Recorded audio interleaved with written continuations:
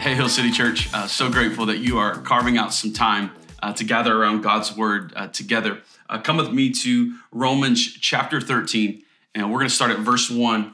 We're going to read the chapter together. It's 14 verses, so we're going to read it together. Follow along with me. It says, "Let every person be subject to the governing authorities, for there's no authority except from God, and those that exist have been instituted by God. And therefore, who resist the authorities resist what God has appointed, and those who resist will incur judgment. For rulers are not a terror to good conduct, but to bad. Would you have no fear of the one who is in authority?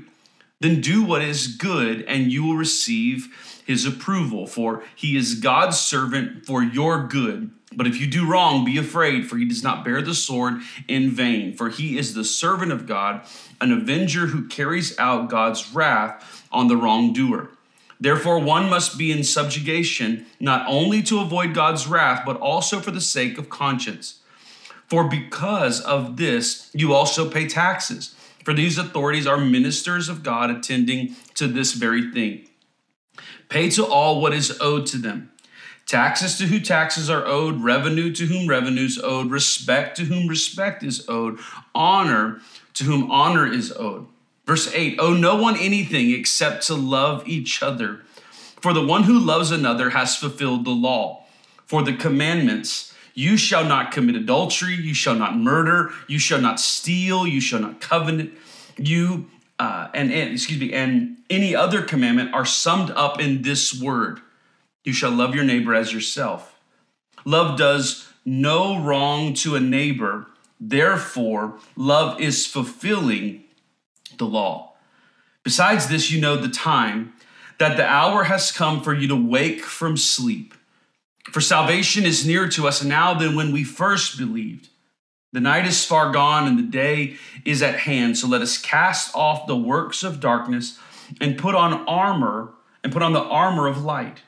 Let us walk properly as in the daytime, not in orgies and drunkenness, not in sexual immorality and sensuality, not in quarreling and jealousy, but put on the Lord Jesus Christ and make no provision to gratify the flesh or its desires." Let's bow our heads and our hearts for prayer. Father, we love you. And Lord, we thank you for your word. And so now, God, we pray in these next few moments, you would give us clarity, you would give us understanding, you would give us insight. Lord, that we might deal with these scriptures and that these scriptures might deal with us. And Lord, we give you all the praise and all the glory now and forevermore. We love you, Lord, and we are your people and you are our God. In the name of Jesus, we pray. Amen. Amen. It's a passage of scripture. Let's just be quite honest. It's not easy for us to read this and then also see what we see play out on our news or in our social media feeds. And so what I want us to do is to look at this text, and I want us to be reminded of when Paul's writing it, how Paul's addressing and what's going on in the world that Paul finds himself in. This letter is to the church at Rome, a church that is diverse in its making. It has people from different walks of life, different backgrounds, different beliefs, different ideologies. And underneath sort of a governmental rule, and right now this church is existing under the rule of Nero.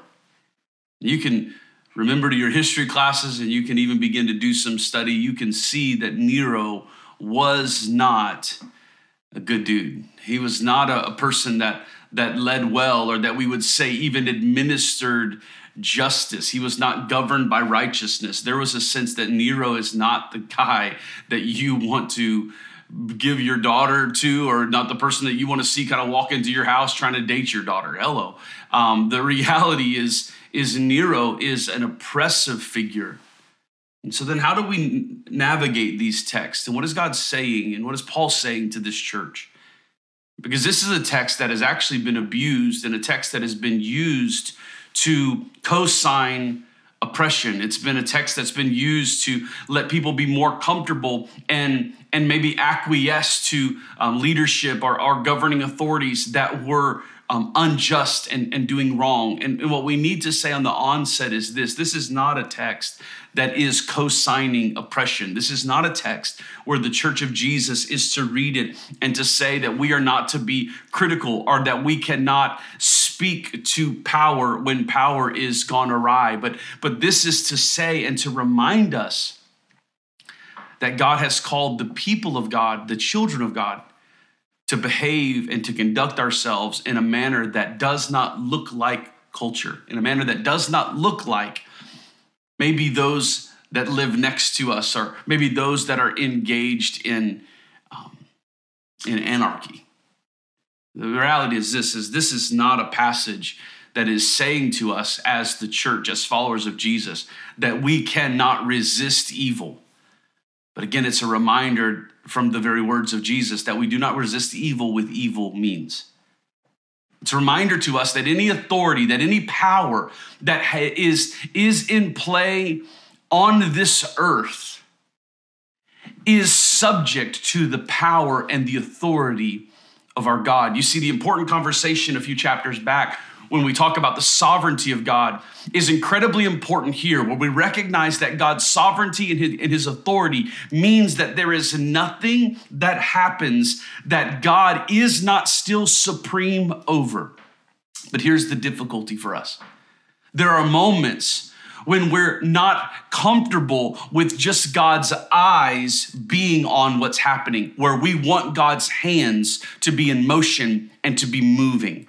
When we see tragedy, when we see things that are happening in our life and in our world, we want God to respond. We cry for it. We long for it. We yearn. Back in Romans 8, it's that beautiful picture of creation groaning. We recognize that until the Lord returns and puts all things right, there is still going to be some chaos that's happening in our world. The Bible actually says the closer we get to the return of the Lord, the more the chaos will seem to be swelling and seem to be groaning. It's why we wait with anticipation. It's why we long for the Lord to come and to set himself up as the authority where every knee bows and every tongue confesses. What Paul's doing here is he's attaching sort of this connection, this sort of idea of relationship in chapter 12, a relationship to the body of Christ. We are connected to the body of Christ. He talks about also a relationship to culture. And then here in this passage, chapter 13, we see that he kind of continues this sort of idea of the way in which we relate and the relationship that we have to authority. The way of Jesus, friends, I want you to get this. The way of Jesus is not anarchy. We, as the people of God, are not looking for overthrowing. We are not looking to move and to siege. We, as the people of God, we are carriers of the gospel and the good news, and we long for a day when that kingdom is fully realized. We recognize that we're in a tension point. We recognize that we're at a place where we're still dependent upon human rule. We're still dependent upon human government.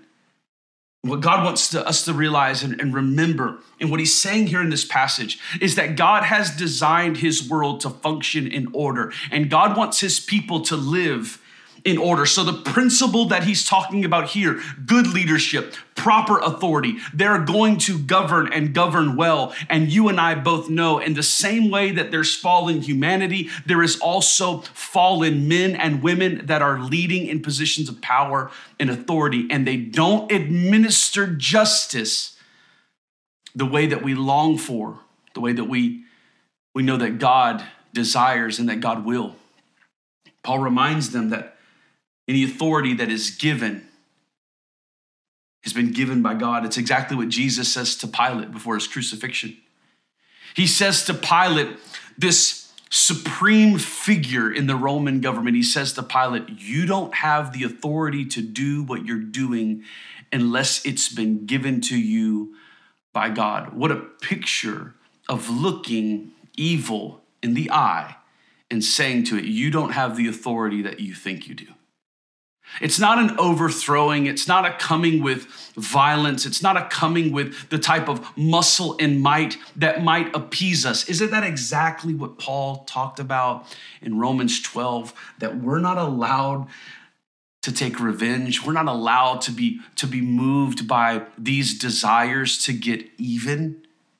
I find it interesting that right between this sort of passage on anger and loving our neighbor, and Paul is about to talk about that again. Right in between this, there's this reminder that even in your governmental authorities, even in those that are in leadership above you, you're to honor them, you're to respect them. But I also want to just say this to you. The Bible calls us to honor those that are honorable. The Bible calls to respect where respect is due. You and I are not supposed to applaud. You and I are not supposed to co-sign behavior and decision-making and choices that we know are outside of the plan and design of God. But we also have to keep in mind, and what the scriptures are saying to us, is that there is a higher governing authority that you and I, as the followers of Jesus, are submitted to.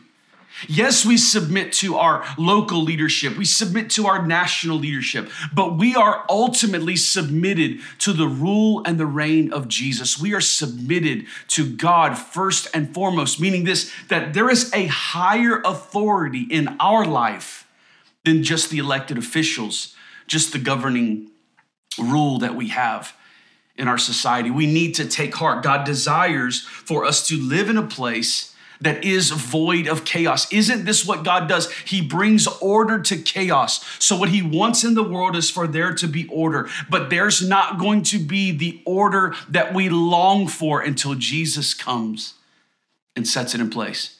But what you and I are supposed to do in the meantime is we're to be agents of the good news. We're to be agents of the gospel, where we are in difficult settings and in moments and places that seem in disarray, where we're putting things right that have gone wrong. We are working for the peace of our communities. As so much as it depends on us, we are living to be peaceable among our neighbors, to be peaceable among those that we are in proximity with. This is what the scriptures are telling us. This is what it's calling us to.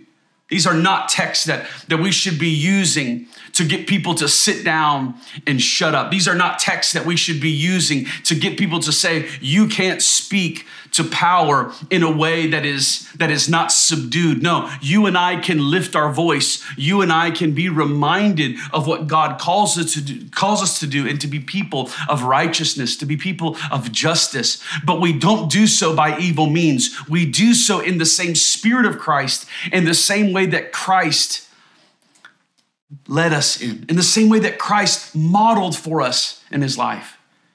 You see, many of us, we want to move with a righteous anger. And really all of that is using a spiritual word to try to cover our actual human fleshly desires. And listen to me, I want to say this, and it's a hard word. It's a difficult thing for us to get a hold of because it is not normal for us. Private or public vengeance is forbidden for the Christian. Private vengeance, public vengeance, this is forbidden for the Christian. It is not an option for us. It is not something that we can justify. We have to remember what we are called to do, and we are called first and foremost. We are called to be agents of the gospel. We are called first and foremost to be agents of the King and the kingdom of God. And listen, that's difficult because if you're anything like me, when you see wrong, you want to make it right. But we have to be careful that in our movement to make things right, that we don't get it all wrong. Ultimately, what Jesus models and what Paul is reminding this church of is if you're not careful, you'll live your life in such a way that you might be proving points, that you might step in and have an encounter or a disagreement, or you might resist in such a way that you make a point in the moment, but you lose the effectiveness of the gospel. The ultimate goal in your life and in mine as followers of Jesus is for the gospel message to continue to move. That happens in our life, and it may even happen in our death, but the gospel must continue to move. This is what we are called to. It's the highest priority in our life. If there's moments in our life where that doesn't seem to resolve, or that doesn't seem congruent, or that doesn't seem to feel right, we don't get to reorient this so that it does. What we have to do is understand that we have to get comfortable in the discomfort that the kingdom calls us to. Comfort is not a value of the kingdom of God. But you and I, if we're not careful, will live our lives in such a way where we want to construct everything so that it produces our comfort. The reality is this is sometimes the most uncomfortable situations will be the places that you'll find growth, will be the places that you'll actually find that the gospel message is moving stronger than it ever has before. Our relationship with authority, it matters. Paul moves on and talks about not just our relationship to authority, but also our relationship to the law. And this understanding is between two commandments on love. You see it in chapter 12. Now you see it here in chapter 13. And look what he says. He says, owe no one anything except to love one another. He says, the one who loves another has fulfilled the law. Love, in other words, is the unpaid debt that you and I both have. The Bible here gives us some practical instruction. Pay your bills. Pay your bills on time. Why? In that there's a testimony. In that we're not owed or we're not controlled by our debt. We are living in a free posture. But here, notice what he says. He says the only debt that you need to have remaining in your life is the debt that is unpaid, which is the love of your neighbor. That, in other words, that you're going to continue to do this. Love is the focus of what Paul is talking about all through this. Don't be distracted in governmental structures. Don't be distracted in those things. Don't be distracted by your desire for revenge. Don't be distracted by the current of culture, but be reminded that we're called to love. Love holds this all together, but love is the ultimate call that we have on our life. Love fulfills the law. And so what I think we have to remember here in this as Paul is moving, Jesus is the fulfillment of the law. And so the law now, the Torah, does not serve as the judgment over us, but it serves as a prophetic reminder to us, a prophetic voice in our life as to how and where and when we need to move. The law reminds me that I must love my neighbor as I love myself. Paul goes back and he begins to rehearse some of the 10 commandments, and those commandments have everything to do with my relationship with my neighbor. I won't love my neighbor if I'm taking advantage of my neighbor. I don't love my neighbor if I'm breaking these commandments. If I'm fracturing relationship, I'm not showing and demonstrating love to my neighbor. So listen, for us, the questions are very, very clear. What does your relationship look like to authority? Have you found in your life that you've always struggled with authority? That you have a difficult time submitting to authority? Listen to me. Again, the caveat to all of this is I'm not talking about unjust authority. What I'm talking about is our willingness to understand that there are systems at play and there are order that is designed, and we're to step into that. And how do you deal with those things?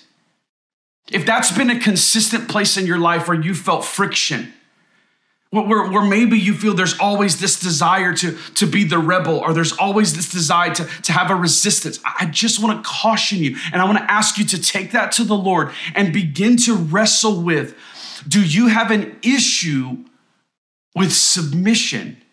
Because if you have an issue with submission, if we cannot submit to earthly structures that we can see, we will find it very, very difficult to submit to a God who we cannot see.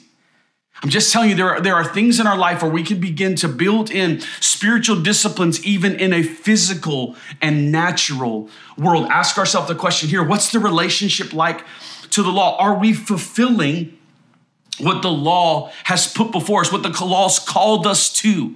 Just because we follow Jesus doesn't mean we push away from these things. No, when we follow Jesus, we recognize that he has paid the price, that he has fulfilled them. But yet we understand that we are still called to carry these out. We're still called to love our neighbor. We're still called to love our neighbor as ourself. There's a selflessness that we're called to. If we're not careful and we don't love selflessly, then that actually for us is the beginning of sinfulness in our life. When we have pride and we have ego, if it begins to creep into the way in which we love and the way in which we do not love, sin is not far from us, friends. There's a relationship to authority. There's a relationship we have to the law. And I want you to see kind of that final thing that we see in this text is a relationship to time. A relationship to time. It's that tension place of the already but not yet. What Paul's talking about. Yes, the kingdom has come. You have experienced salvation, but there is an ultimate sort of rescue, an ultimate salvation that is to come that's not quite here yet. That already but not yet. There is this in between. We'll talk about it a lot here at Hill City because the reality is we find ourselves so often in between two seasons. So often we find ourselves between the already, but the not yet. And the word of God, can I say this to you? The word of God is what helps us in these moments. It helps us in this time, from time to time, as we move. The word of God steadies us. The word of God strengthens us. The word of God reminds us of where we're to be focused on. See, we've got to have an understanding of the times in which we live. So here's what I want you to do in your life. I want you to have two eyes focused, both eyes focused on what's happening in the world around you. Listen, there are moments where you need to have a break. You need to have a respite of being aware of what's going on. Too much of it begins to overwhelm, but we're not to be ignorant. We should have our eyes wide open. We should see what is happening. But listen, if your eyes are open and they're focused on what's happening around us, can we also have our heart fully on God? Yeah, have your eyes open and see what's happening, but allow your heart to be fully on God. Trust in the Lord. Lean not on our own understanding. Lean not on our own opinions. Lean not on our own point of view, but we trust in the Lord. We trust in the Lord. This is not just a cliche. This is not just something that is a simple phrase, but this is something that we have to get into our life as a rhythm. When I don't understand, I choose to trust the Lord. When I see things around that are tragic, I'm choosing to trust in the Lord. When there's things happening in our world that leave us speechless, we can feel it deep in our gut that there's just this isn't right. We trust in the Lord because we know that in the same way that our lives groan and long for the Lord's return, that all of creation is in harmony with us in that moment. We long for Jesus to put things right. And in between the time that we are now and the time when all things are put right, you and I, we move as agents of grace, extending mercy, extending the peace of God wherever we go. We are establishing that, friends, even in the midst of the unrest. The New Testament talks, and we use different words in terms of time. You have two of them as a kairos and then a chronos. Chronos would speak in terms of chronological time. And many of us are very, very good at telling that type of time. We learned about that when we were kids. You remember when you would kind of not move from that digital clock, you'd move to the clock and the watches that had like arms and hands and seconds, and you'd begin to look at them and you could tell time. We're good at telling time from a chronological standpoint. But in terms of the scripture, when it talks about a kairos time, and this is what Paul's speaking of here, we're talking about specific moments, specific point of time that is carrying crucial meaning for human life. It's an event in history where God is revealing or unveiling some eternal sort of dimension. So I just want to ask you this question. Can you tell time? Can you tell time beyond just the chronos moment, but can you see, and is there a sensitivity and discernment in your life where you can begin to tell time as what God is doing in that moment? Jesus in Matthew chapter 16 stresses the importance to tell time. In other words, he says this. He says, when the Pharisees and the Sadducees, they came, this is Matthew's writing, to test them, they asked him to show him a sign from heaven. And this is what Jesus said to them. He said, when it's evening, you say it will be fair weather, for the sky is red. And in the morning, it will be a stormy today, for the sky is red and threatening. You know how to interpret the appearance of the sky, but you cannot interpret the signs of the times. Listen to me. We are not called to be spiritual meteorologists, where we can just give people weather reports.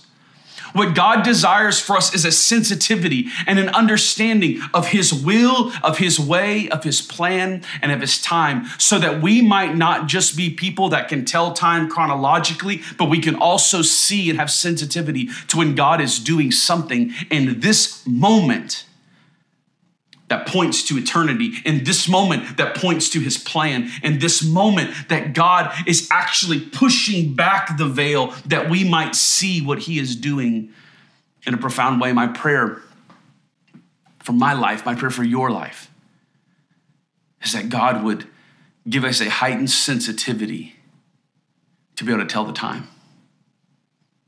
That God would give us a heightened awareness of where we are, not just in human history, but where are we in light of eternity? What is God up to in this moment? The Holy Spirit is not just the counselor to us, friends, but the Holy Spirit is the revealer of all things. And we pray that the Spirit of God would reveal to us. He goes on to close this, and he says to the people to wake up. He says, listen, wake up.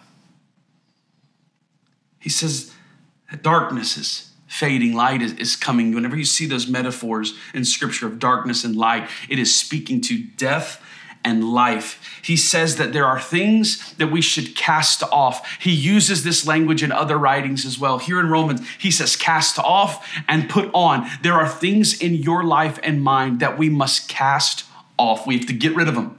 There are certain attitudes that you need to get rid of. There are certain things that you are carrying in this season that you need to get rid of. You need to take it off. You need to put it to the side. But it is not enough just to identify the things that have to be removed. We have to then actively put on Christ. Verse 14, what beautiful language. Put on Christ. And then it says, make no provisions for the flesh. When you put on Christ, we are not entertaining the flesh any longer. This points back to what we said last week. We are not trying to get comfortable with our vices. We are not making provisions for them at all. This is what maturity looks like, is a relationship with authority, a relationship with the law, a relationship to time. And we recognize that we put on Christ. And as we put on Christ, I believe that's how we tell time better. I believe that's how we interact with one another better.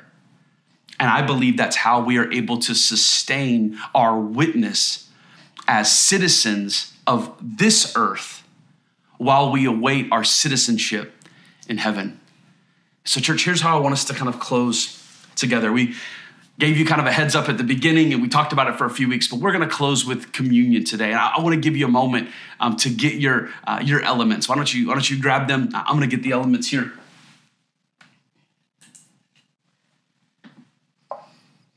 And I want to close with communion together. We know that communion is not just a symbol. We know that it is not just a ritual. But here's what I believe. I believe that there is a mysterious moment, very similar to baptism. And we know that it's water when we enter and when we come out of it, but we also know that there is something supernatural that takes place. I believe there's something supernatural that takes place as we take communion. I believe as we remember the broken body, as we remember the shed blood, what the Bible tells us, what Paul says, is that we're to do this in remembrance. While we are in between the already and not yet, this is the way that we reflect and remember, but this is also the way in which we pronounce the coming of our Lord. And so I think in times that we might feel overwhelmed, in times that we might look at our world and we say, come, Lord Jesus, come. We need you to come quickly. See, sometimes the distance between the already and the not yet is painful. Sometimes it's perplexing. And I think gathering around the table of God as the family of God is a reminder that even in the pain, that it's a breath. It's a moment in light of eternity. So this fixes our eyes, not just away from things. This fixes our eyes on Christ, who is the author and the finisher of our faith. So the Bible says that this represents the body of Christ that was broken for you, for me. Let's take and eat.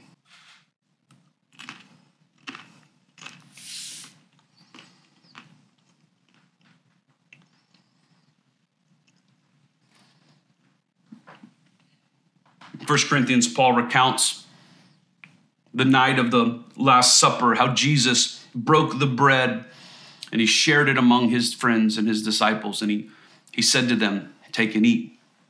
He also says that later in that meal that Jesus took the cup. And he said that this cup represented the new covenant.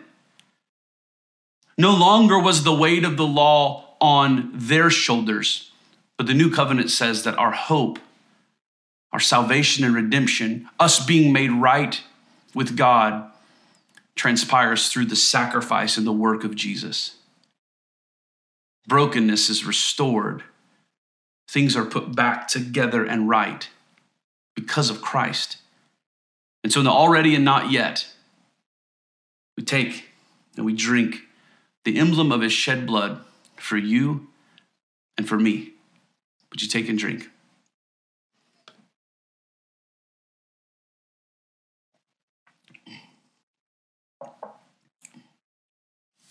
And now, church, let's bow our heads for prayer.